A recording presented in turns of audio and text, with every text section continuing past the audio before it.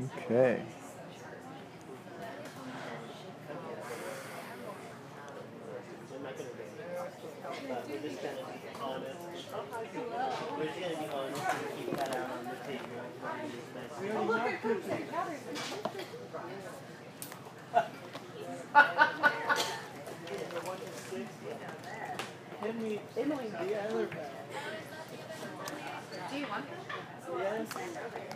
No one. No one? My stuff.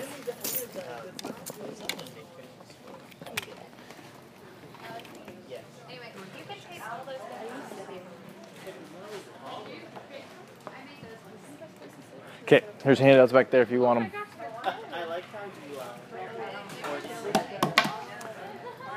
Okay, let's hop into this for tonight. Yeah. We'll be in Colossians 2, starting in verse 8. We've got a lot of verses to cover, which is why your notes look a little strange tonight. But long though they appear, I think it's actually going to help us get through this many verses quickly. We are going to have to start covering a little more distance each week in order to finish Colossians on time, which is okay because this is a long section, but it's basically one overarching idea in Paul's letter. He is now, as we've talked, he's introduced himself as Paul the Apostle. He has gone into the section revering God as the Father, and then he goes into that incredible section talking about Christ the Son.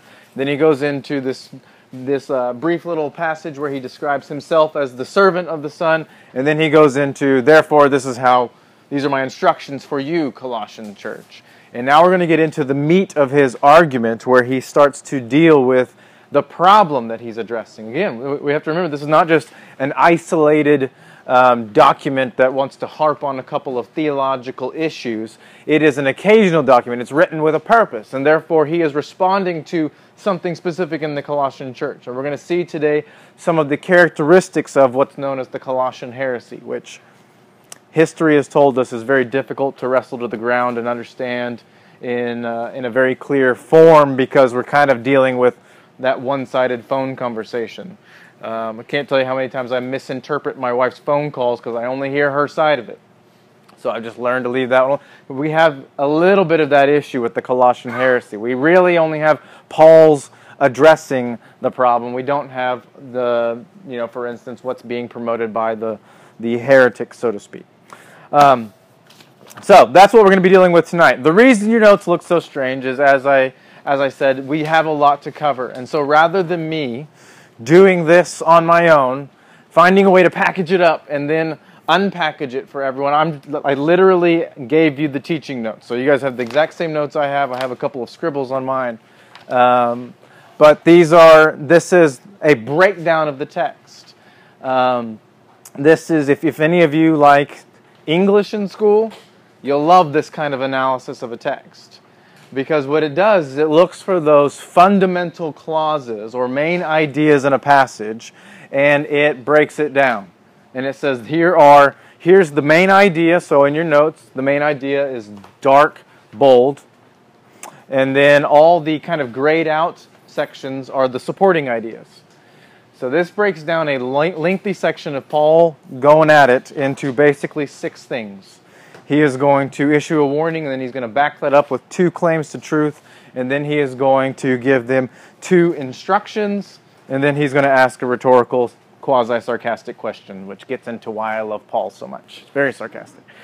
So, that being said, like we tend to do, let's hear the passage on its own in its entirety. I make Kelsey do this every time. We'll give her a break. Someone else read verses 8 through 23 of Colossians 2 for us. Go for it. The whole passage? 8 through 23. Not 22. Okay. So see to it that no one takes you captive through hollow and deceptive philosophy, which depends on human tradition and the basic principles of this world rather than on Christ. For in Christ, all the fullness of the deity lives in bodily form, and you have been given fullness in Christ. who is the head over every power and authority. In him you were also circumcised, in putting off the sinful nature, not with the circumcision done by the hands of men, but with the circumcision done by Christ, having been buried with him in baptism and raised with him through your faith in the power of God, who raised him from the dead. When you were dead in your sins and in the uncircumcision of your sinful nature, God made you alive with Christ. He forgave us all our sins, having canceled the written code with its regulations that was against us, that stood opposed to us. He took it away, nailing it to the cross. And having disarmed the powers and authorities, he made a public spectacle of them, triumphing over them by the cross. Therefore do not let anyone judge you by what you eat or drink, or with regard to a religious festival, a new moon celebration, or a Sabbath day. These are a shadow of the things that were to come. The reality, however, is found in Christ. Do not let anyone who delights in false humility and the worship of angels disqualify you for the prize. Such a person goes into great detail about what he has seen, and his unspiritual mind puffs him up with idle notions. He has lost connection with the head, from whom the whole body, supported and held together by its ligaments and sinews, grows as God causes it to grow. Since you died with Christ to the basic principles of this world, why, as though you still belong to it, do you submit to its rules? Do not handle, do not taste, do not touch. These are all destined to perish with use, because they are based on human commands and teachings. Such regulations indeed have an appearance of wisdom, with their self-imposed worship, their false humility, and their harsh treatment of the body, but they lack any value in restraining sensual indulgence. Okay, this is a passage that has a lot of difficult sections when we're asking, what is Paul upset about? He's kind of saying, well, I don't like that you do this, and I don't like that you do that, and the Sabbaths kind of bother me, and by the way, I really don't like that you pay attention to the moons in the way that you do, and it's trying to untangle, what is Paul frustrated with? It's quite clear what he's calling them to, but what is he frustrated with? So let's go through this passage and break it down a little bit. Like I said, we've got 6 major sections. This is, you can find, if you're interested in reading passages like this, you can find commentaries that do this. They are very, very technical and quasi-obnoxious to read through. I just kind of make up my own phrases. All I want to know is each clause, how does it, or each kind of idea and sub-idea, how does it relate to the main idea? And so I just kind of write a word or a couple of words that describes the relationship. So, first of all, Paul issues a warning. It says, see to it that no one takes you captive. You'll notice as we go throughout that there's a couple of times that this military theme or this military language pops up. And he's going to hold taken into captivity over and against the supremacy and the rule of Christ, which will be a comparison that Paul's asking us to see. See to it that no one takes you captive. How would they take you captive? Well, by philosophy and empty deceit, Paul says. You'll see as we walk through the whole text, Paul doesn't dislike philosophy as a discipline. He's not saying the higher ways of thinking through things are inherently bad. He says philosophy that is empty, philosophy that is deceptive, philosophy that, if you jump down to line 8a, is not according to Christ. Don't be taken captive by that kind of way, that kind of thinking, that kind of deception.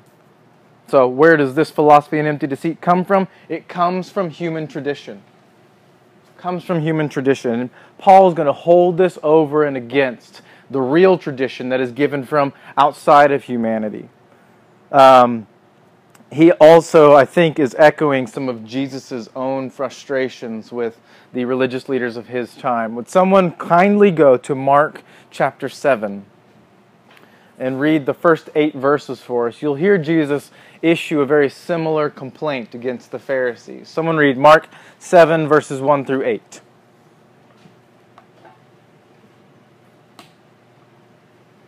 Got it. Now when the Pharisees gathered to him with some of the scribes, did you say Matthew Matthew or Mark? Mark. Okay, good. Now when the Pharisees gathered to him with some of the scribes who had come from Jerusalem, they saw that some of his disciples ate with hands that were defiled, that is, unwashed. For the Pharisees and all the Jews do not eat unless they wash their hands properly, holding to the tradition of the elders. And when they come from the marketplace, they do not eat unless they wash. And there are many other traditions that they observe, such as the washing of cups and pots, and copper vessels and dining couches. And the Pharisees and the scribes asked him, "Why do your disciples not walk according to the tradition of the elders, but eat with defiled hands?" And he said to them, "Well, did Isaiah prophesy of you? Hypocrites, as it is written, 'This people honors me with their lips, but their heart is far from me. In vain do they worship me, teaching as doctrine the commandments of men. You leave the commandment of God and hold to the tradition of men.'"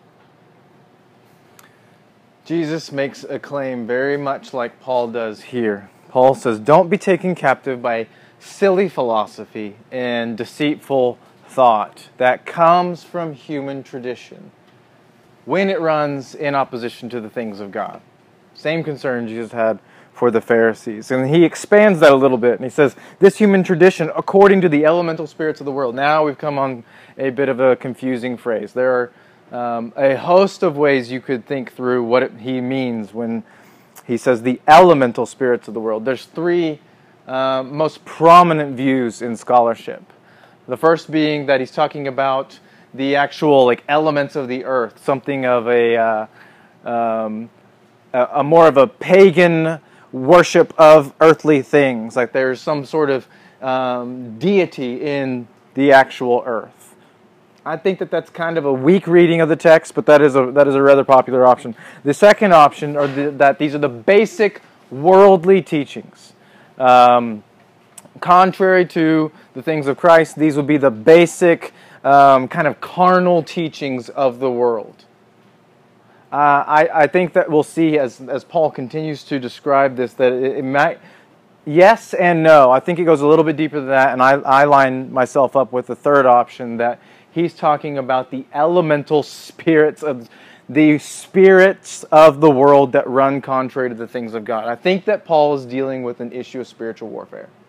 And this is where we get real nervous to walk. That seems like a really unsturdy plank in the treehouse to us. We do not want to put a lot of weight on that.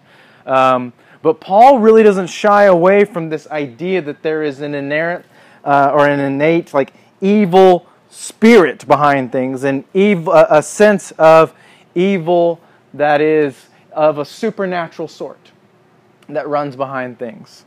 Because look at how because it's not according to Christ.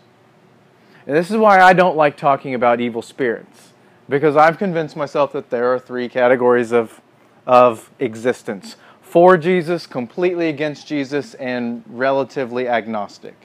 And the Bible doesn't give us those categories. You are with or against Jesus. You are for the good, or you have aligned yourself with evil. There is no middle ground in the Bible. And there really is. Paul is probably more stark than any. There's no middle ground. And I think that the rest of the text is going to help support this idea that when he says this empty human tradition, he's saying, in a nutshell, it's a demonic idea. That is the genesis of such things. Just like on the other side, the good, that is a holy, God-given thing. What is the root of your traditions? Is it evil or is it good? Is it demonic or is it heavenly? And I think Paul is saying, you've fallen for something that is dark and wicked. That is, in contrast, not according to Christ. Then he explains why being rooted in Christ is so important. For in him, in Jesus, the whole fullness of deity dwells bodily. The whole fullness, this idea of totality, of sufficiency, that there is nothing else, nothing in a human-based tradition that is needed. It is fully provided in Christ. And then he gets to that it dwells, the deity dwells bodily. Without going into the host of options that Paul could mean here, I really think he's just talking about the historical reality of the incarnation. He's saying that the human traditions you go after, as he said in last week's text, in the first 7 verses of chapter 2, that goes along with this silly, empty speculation that has no basis in fact. There's no reality that undergirds it. He says, contrary to the truth that I have been preaching to you, that rather than empty philosophy, rather than empty deceit, I have a true risen Christ. Ask the eyewitnesses. Who was incarnate, walked this earth, who is real. And in him, God actually dwelt. And then he expands that a little further. And you have been filled in him. The historical reality of the incarnation, that Jesus really did take on human skin, means everything for the church. Because Paul says, and don't forget that God dwelt in human flesh, and therefore he can actually take up residence in you in the form of the Holy Spirit. He describes that a little further. Jesus, who is the head of all rule and authority.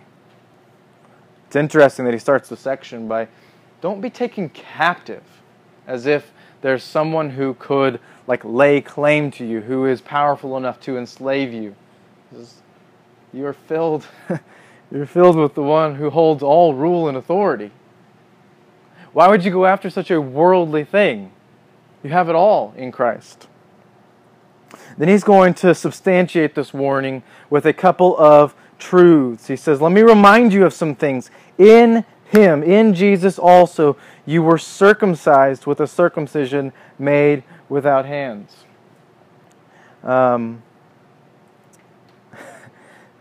Again, we've come across a bit of a weird verse, but let's talk about what he's dealing with here. The fact that he's saying a circumcision made without hands is he's talking about something clearly beyond the physical act of circumcision. He's talking about something that obviously cannot be given by mankind, is not from humanity in any sense. It's talking about some other kind of circumcision beyond the physical that comes from without, that comes from God himself. And we have some very, very powerful passages. I've been hanging out with Anthony too long. I'm using the word powerful. Very rich passages that describe this circumcision, and it's not even a new idea. One of the most important chapters for an Israelite in the Old Testament, their Bible, would be Deuteronomy 30. And it's as soon as Deuteronomy 30 that God is already foretelling a circumcision that's not physical and a circumcision that does not come from mankind. Somebody kindly head over to Deuteronomy 30 and give us the first 6 verses of this very, very important passage. Anthony's been chomping at the bit to read this one. I thought earlier he was going to pull out a Bible made in the 1500s right off of Gutenberg's press. I would if I could. Now it shall come to pass when all these things come upon you, the blessing and the curse which I have set before you, and you call them to mind all the nations where the Lord your God drives you. And you return to the Lord your God and obey his voice according to all that I command you today, you and your children with all your heart and with all your soul, that the Lord your God will bring you back from the captivity and have compassion on you, and gather you again from all the nations where the Lord your God has scattered you. If any of you are driven out to the farthest parts of under heaven, from there the Lord your God will gather you, and from there he will bring you. Then the Lord your God will bring you to a land which your fathers possessed, and you shall possess it. He will prosper you and multiply you more than your fathers, and the Lord your God will circumcise your heart and the heart of your descendants, to love the Lord your God with all your heart and with all your soul, that you may live. Okay. So that is 1,500 years before Jesus shows up. Almost 1,600 years before Paul starts to write anything. You have a circumcision that is not made by a priest or a moil, for those of you that like Seinfeld. It is not made by any human being, and it is not physical.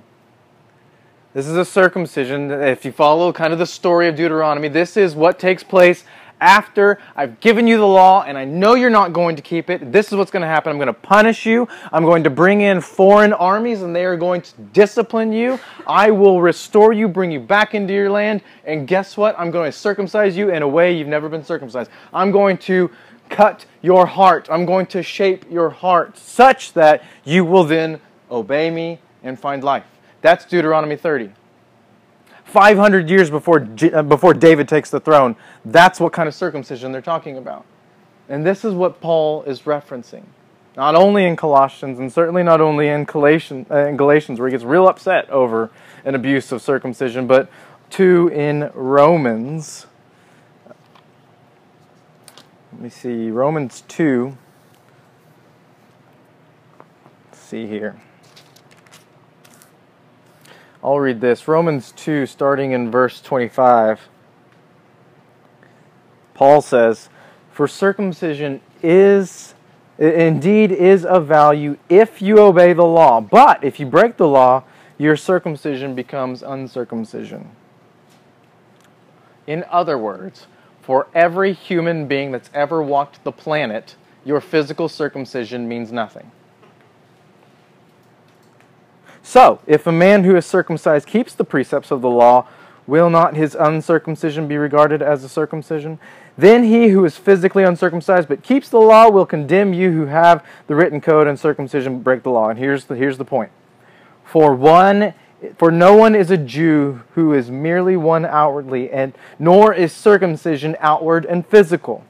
But a Jew is one inwardly, and circumcision is a matter of the heart, by the Spirit, not by the letter. His praise is not from man, but from God. And all this, Paul says, and this comes through Jesus. In Him, you were circumcised. In Him, Deuteronomy 30 has taken place. In Him, Romans 2 is now a reality. In Him, you were circumcised with a circumcision made without hands from God Himself. How did this come about? Paul says, by Christ, or by putting off the body of the flesh. He says, by dying, in some sense, by the circumcision of Christ. Now, we are not circumcised in our hearts because of Christ's physical circumcision as a young Jewish boy. This circumcision, I'm convinced, is actually talking about Christ's work on the cross. And you might say, okay, Ryan, you're reading a whole bunch into it.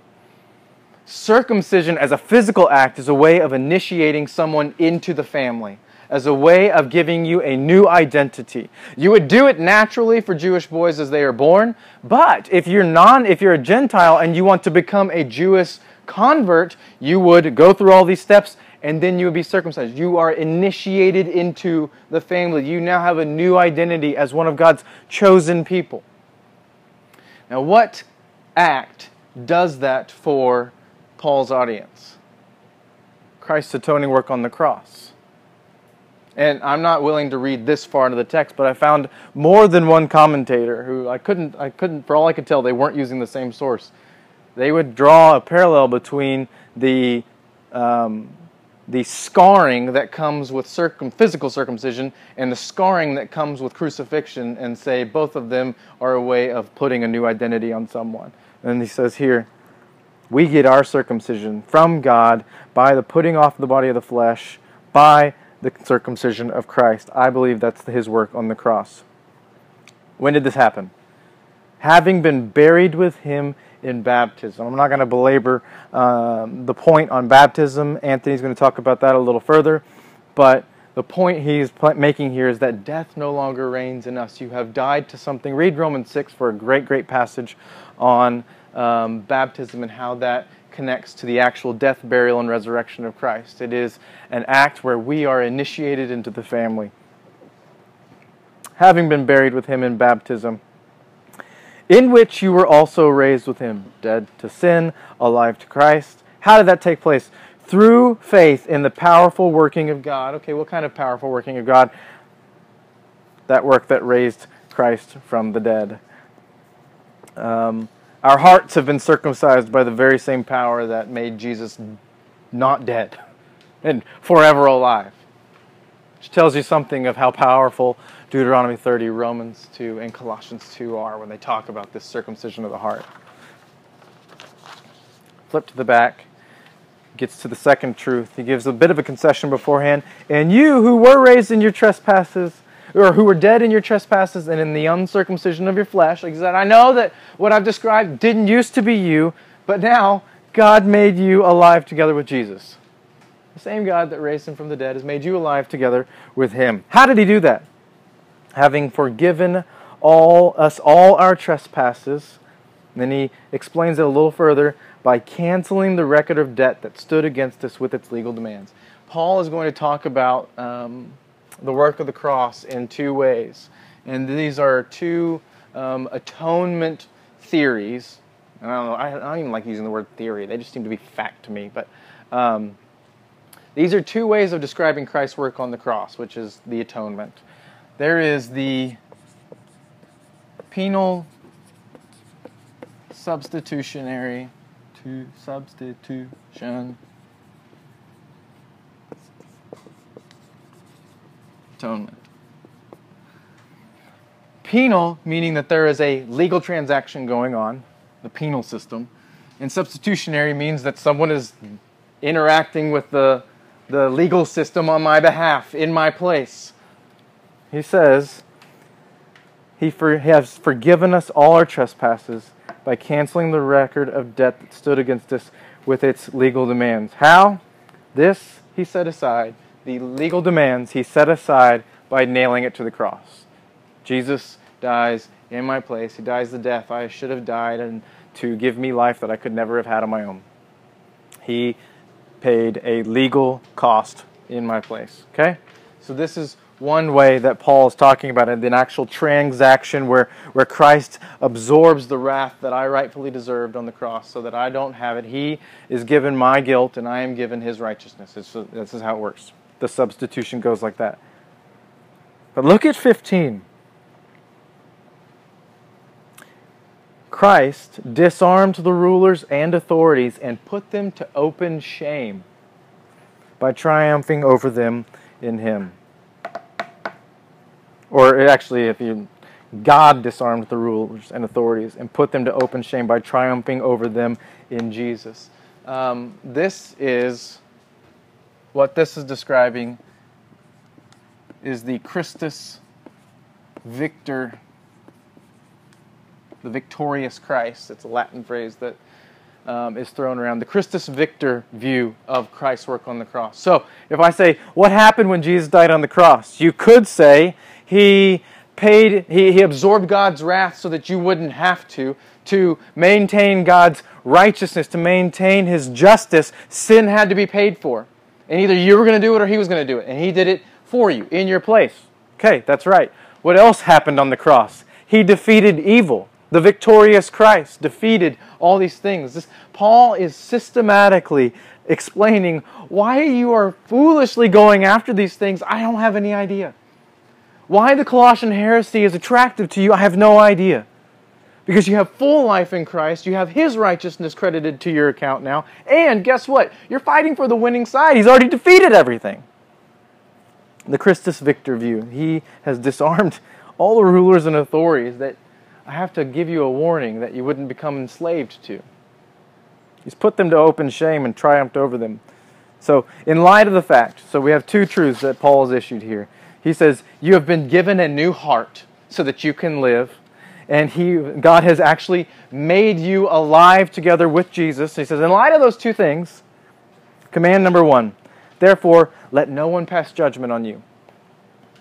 Let no one pass judgment on you. Now he's going to start to give us a couple of descriptions of this heresy that both help and hurt our ability to understand it. So here are some of the qualifications or some of the reasons that people were being judged in questions of food and drink, or regarding a festival, or a new moon, or a Sabbath. Those last three are very clearly Jewish concepts. That first one is a little more difficult, although it could be a Jewish issue. It also could be the more like animistic, natural religions, nature religions would very much have issues to do with food and drink. There are book after book after book that have been written about this heresy, claiming some sort of like Jewish hybrid religion. It's like a blend of Greek paganism and Judaism that comes to a head, and now they're trying to seduce the Colossian church with this. And actually, Drew mentioned this a couple of weeks ago, and I looked. I couldn't find any evidence of it either. There's just, like, Judaism doesn't do that. If anything, Judaism is like the last religion to play nice with other ones. They are so sold out to kind of this inclusive look at themselves. They really don't, even whenever the Alexander the Great and his boys came down and started to make the world a little more Greek, the Jews fought tooth and nail to maintain their purity. And when they sell out, it's for cultural reasons, seldom for religious ones. And so there's this idea that there's a weird Judaism hybrid running around Asia Minor and affecting the church at Colossae. It's just a little weird. More likely is you have Judaizers coming in, those who say, if you want to follow Christ, great, you also need to be Jewish. It's more likely that they're there and that you have pagan cults and that you have a host of other religions putting pressure on the Colossian church, and the Colossian church is the one that's starting to blend these things into some sort of hybrid. That's much more likely. I know you guys really like, Ryan, really, does this matter? But I just think that Paul is just issuing a general warning against pressure that's being put on all sides of the church, not just from Judaism. But it would be really tempting to say, okay, well, we got the Jesus thing, and we've got a lot of Jewish heritage in our faith, and I really like, the food and drink rituals over here with the more kind of the occult side of things. Let's just blend it all together and play nice with everybody, especially in, we're a small church. We're like the smallest boy on the block, so we got to get along with everybody. Paul is worried that they're going to cave in that regard and start to blend these things together. He says, do not let anyone pass judgment on you for dietary customs or calendar observance. Again, Christ is enough. He says in line 17a, these are a shadow of the things to come. A shadow, something fleeting, something transitory, something that is representative of the real thing, but not the real thing. Something that is not based in reality, because the substance belongs to Christ.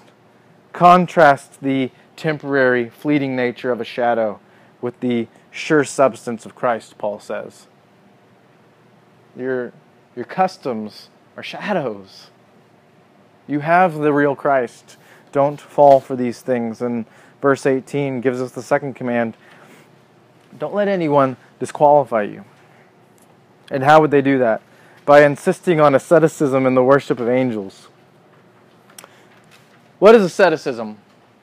Let's get a good definition of what does it mean to be ascetic.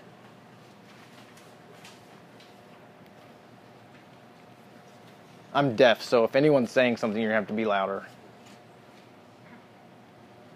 Asceticism is like being hard on the body, depriving oneself of pleasure, depriving oneself of basic needs, even injuring oneself as an act of piety, as an act of contrition. Martin Luther was famous for going a little far with this before his kind of epiphany moment. Asceticism is something you do to demonstrate extreme humility in the face of something greater. You torture your body, you deprive yourself of food, you injure yourself. He says people are insisting on that and the worship of angels. This is again you can go to some obscure Jewish references to this. I think this is the Colossian church starting to blend a number of religious aspects, and it's difficult to pin down if this is Jewish or not. I don't really think that either way is all that important. He says this is what it sounds like. He describes it. They go on in detail about their visions, puffed up without reason by his sensuous mind or by his carnal mind or by his worldly, fleshly mind. This is the irony of this empty deceit and this foolish philosophy. You will insist that people should embrace asceticism, a discipline that tortures oneself in an effort to show humility. And Paul says, and all the while being puffed up without reason. Paul says this system is foolish. It's inconsistent. What asceticism is intended to produce is not being produced. You are showing contrition, which leads to pride. How foolish. You get there by not holding fast to the head, as it says in verse 19. That's the deficiency of the false teaching. Not that they use philosophy. I am pro-philosophy. I think Paul was too. But philosophy that doesn't hold fast to the head, to Christ himself, is just empty, foolish. And he describes the head a little further. From whom the whole body, nourished and knit together through its joints and ligaments, grows with a growth that is from God. Paul then gives a condition. If then with Christ you died to the elemental spirits of the world, he says, if you have changed teams, if you have defected from the kingdom of darkness into the kingdom of heaven, here's the question. Why, as if you were still alive in the world, do you submit to regulations? Why do you, as a member of the kingdom of heaven, still act like you live in the slums? Still act like you are a member of the kingdom of darkness? It's ridiculous, Paul says.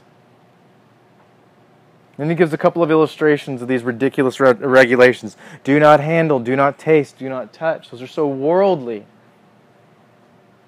These are referring to things that all perish as they're used according to human precepts and teachings, which Paul is yet to be a fan of.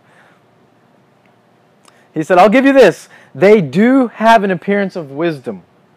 They do sound wise as they promote self-made religion.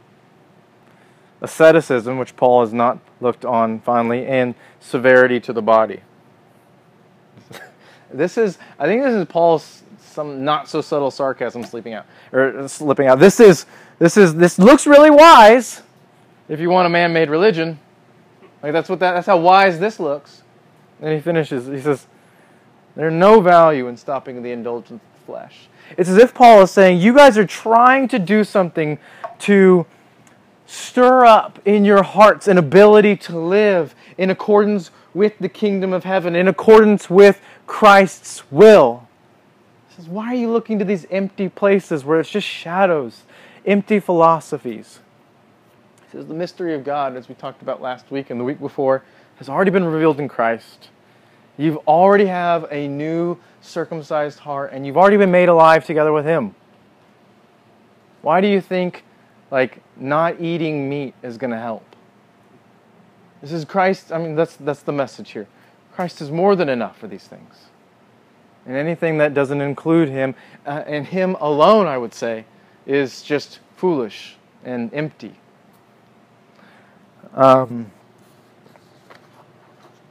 This passage it's easy to get lost in this passage because Paul has a lot of complaints. Go figure. He's got a lot of complaints. But the basic message is, you do not, and this is verse 8, don't be taken captive, because you are on the side of the one who holds all rule and authority, and He's more than enough. And He's already made you alive. So stop trying to find life in other foolish things.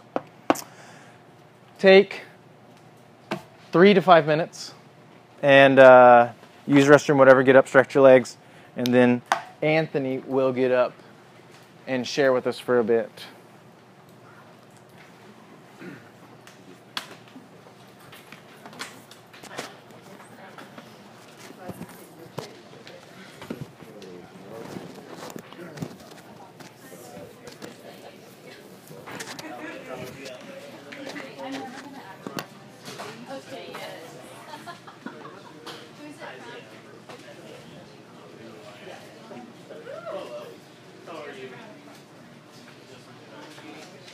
Okay, what is this magic trick of putting the thing up your shirt? No. Basically. Okay, let's jump back in. Okay, so I had the very hardy task of doing the theological portion for this scripture, and it was really a lot because there's a lot to cover, and so what I kind of want to leave us with